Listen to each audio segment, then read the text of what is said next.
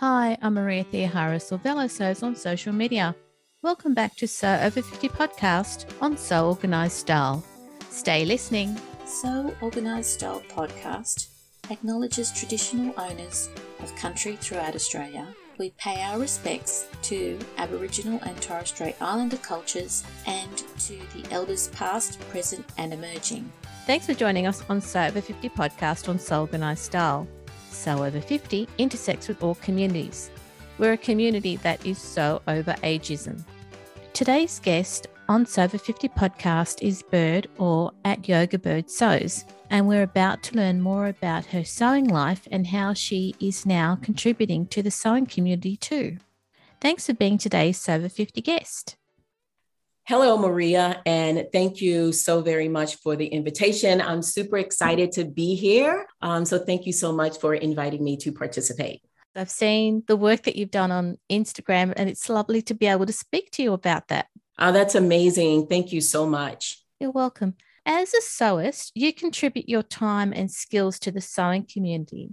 Can you tell us what motivates you to contribute in this way? Thinking about that question a little bit, I'll give you just a little bit of background about myself. So, yes, I grew up watching my mom do a lot in the community, the PTAs when we were in school, civic kinds and political kinds of activities. And even right up until her death, she was still collecting bread and different little things like that to give away to nursing homes. And so I grew up with a spirit of service in my background. And then I spent 30 years as a public servant working for the federal government, writing and developing housing policy and implementing it as well for lower income families. So again, giving back. And then after retirement, I got very active again in my sorority, which I pledged when I was in graduate school. And that is another opportunity post-retirement to give back. And the sewing is really part of it, because there's a nursing home that we support and a school. And so I've used my Cricut, I've used the sewing machine to create bags for residents who are having a birthday in any given month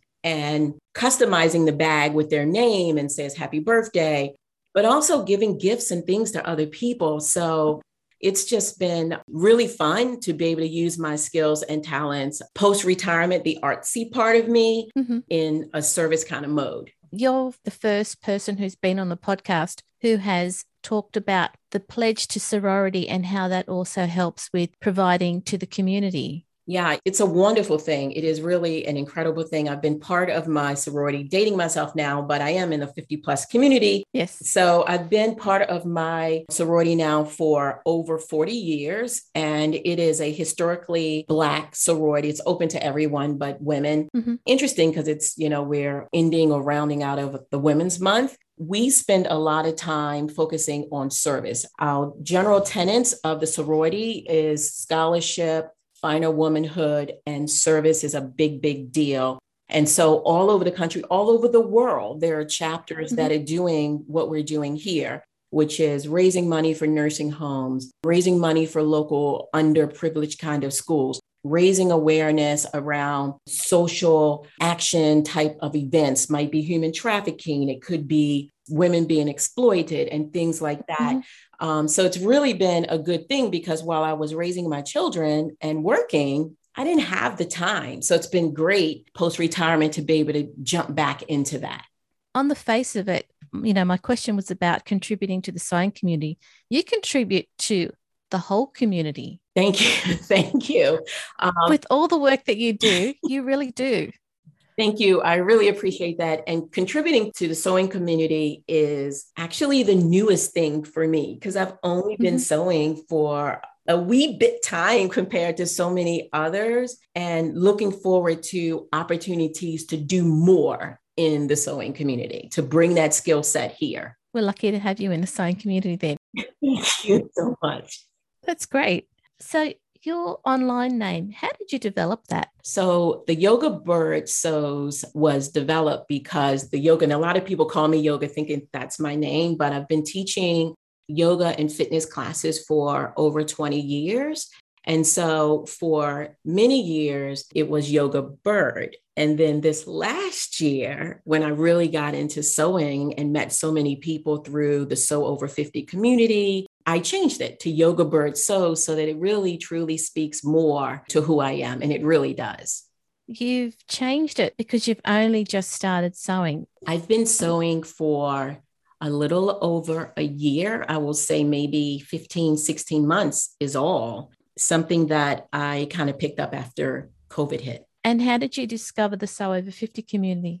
Interestingly and wonderfully, Instagram does an amazing job of once you start getting into certain kind of spaces, such as sewing, that you start to see all of these other things in your feed. And so I saw all of these beautiful and talented people coming up over and over and over again with beautiful things that they made, but then giving sewing tips and how do you do a buttonhole? And oh, I had trouble with it. And this is how I fixed it.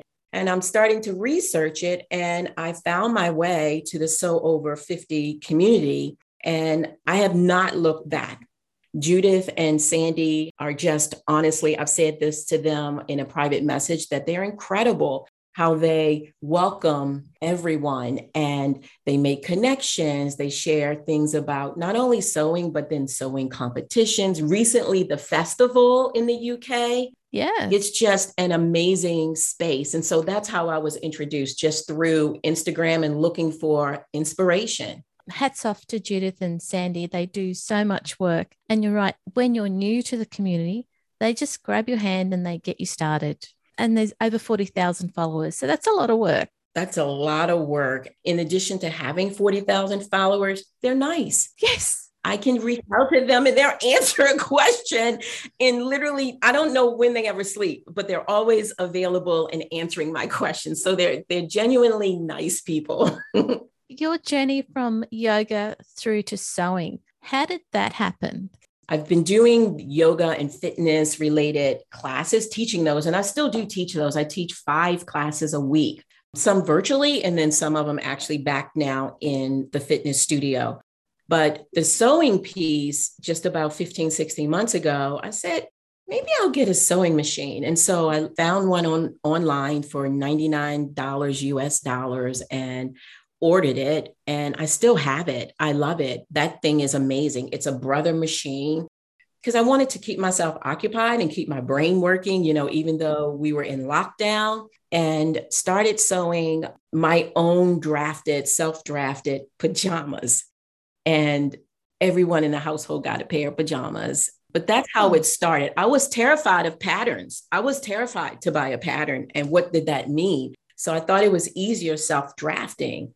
And some of them were kind of funny, dropped crotch, not done on purpose, not quite fitting, crotch too high, or, that sort of thing. But that's really how I got into it. And then I started making tote bags, easier things, and finally ventured into patterns. And I haven't looked back. Oh, good. Look, I'm glad you've entered sewing the way that you wanted to enter and have found your way to now using patterns. It's good. It can be scary for someone who's new, especially if they've gone from their initial mask making because they had to and then thought, oh, this is actually really good. Let me try it, in another way. Yeah, that's more fun. And such a huge sense of kind of accomplishment when you make something that you love and seeing all of the many things that other people are making. And it's just kind of encourages me and did encourage me to continue. And I have so much more to learn, but it's been a really fun journey. How big is your sewing queue now that you've realized you love sewing? So other things that I've made? Things that you have planned. Oh my gosh. Okay. So the things that I have planned, it's interesting because although I am very much a planner, I don't necessarily plan out my makes months in advance. Some people know, in June, I want to do this. I do know that my queue right now includes a really nice shirt that I'm making for my son. So hopefully he won't see this until after that shirt's made because it's a surprise. And I have a couple other things that I'm making for folks. I have a couple pattern tests I'm working on. But as far as the big queue, I really want to venture into swimwear. So it will be warming up here soon. And, at least for me, finding swimwear that I love, that fits me, and I feel comfortable in it is a journey in and of itself. And so I'm really looking forward to trying my hand at making some takinis and bikinis and in fabrics that I want and, a comfort level that's good for me, whether I'm exercising in a pool or just lounging by the pool. So that's really big in my queue. And then wanting to make my own summer wear. So this will be the second summer that I've been sewing. The first year I kind of stayed away from pants. I was like, zippers? Oh no, oh no. So I did a lot of skirts. So I'm looking forward to kind of making my own wardrobe for the summer. That's great. So when you started pattern testing, what were your challenges? Pattern testing, I jumped into that area kind of with both feet, kind of like jumping into the deep end with both feet, because I had never sewn really a zipper. I think maybe I'd done it once. Like I said, buttonholes, I'd do anything not to put in a buttonhole. I made pajama tops with Velcro closures because I just didn't want to do a buttonhole. When I jumped into the pattern testing world, it really stretched me because I think the initial test I did, what did it have? Zipper in it, a zipper. So, it pushed me into areas that were not necessarily my comfort zone. So buttonholes, zippers, doing jeans, all of those different kinds of things honestly came from pattern testing. And it is something that I highly recommend, because I think if I hadn't done the pattern testing, I don't know that I would have necessarily gotten there as quickly. But like I said, I just jumped in and said, let me give it a try. And did you get help when you asked for help? Yes, able to get help. And I will say that the Sew Over 50 community has been really great about that, because I can kind of go through and find other little tidbits, or it takes me off into different tangents and directions where other people have provided some guidance. I end up on YouTube, just watching some of the tutorials on how to do it step by step. Honestly, that's been incredible, because the pattern doesn't tell you necessarily how to install a zipper, right? Or to install a buttonhole. It just says, do it. And so the YouTube has proved to be really, really helpful. Of the sewing that you've done so far, what project has been the one that you've loved the most? I have to say, Maria, there are two. Okay. Both were for my kids. So for my son, and that was a surprise, he was being honored by his undergraduate school here in the States with Alumnus of the Year award. And so he had recently released a new album. And so I used his album logo, kind of like the artwork. I worked with a local store, customized the fabric. So I had the fabric made specifically with his new album cover. And for the first time, I made a button-up shirt with a full collar and stand and the buttonholes, just using his measurements. I had no idea if it would fit. Well, when he came into town, because he lives in New York, when he came into town for the awards ceremony, and it was his birthday too, so I gave him his present, and the joy on his face, just immense. And he tried it on right away, and it fit perfectly. Oh, wow. Perfectly. And I didn't really make it for the awards ceremony. I really made it for his birthday, but he wore it to the awards ceremony, I was like, oh my gosh, it just looked so amazing on him. He's like, Mom, I wear it all the time. I love it. So that by far, because just the residual returns of his joy has been special for me. And then one of the first things I made for my daughter beyond pajamas was a jeans test with Wardrobe by Me pattern company. And it was the first time when they say, can you test this? I'm like, yes. And I'm like, I've never done jeans, but yes. And so that was actually a very interesting sew, because when you're making jeans and you're using that really thick thread and you have this thick material, that was a big learning process. I'm grateful for that. And then putting in the fly. And then when she tried them on and they fit her, I was like, oh my gosh, so amazing. So by far, I think those two projects were probably the projects I'm most proud of. Wow. I mean, congratulations for both of your children and all of their successes. They get to wear their mum's me-mades for them. Thank you. Thank you. Bert, what project would you like to sew next? I will say that one of the things that I love are accessories.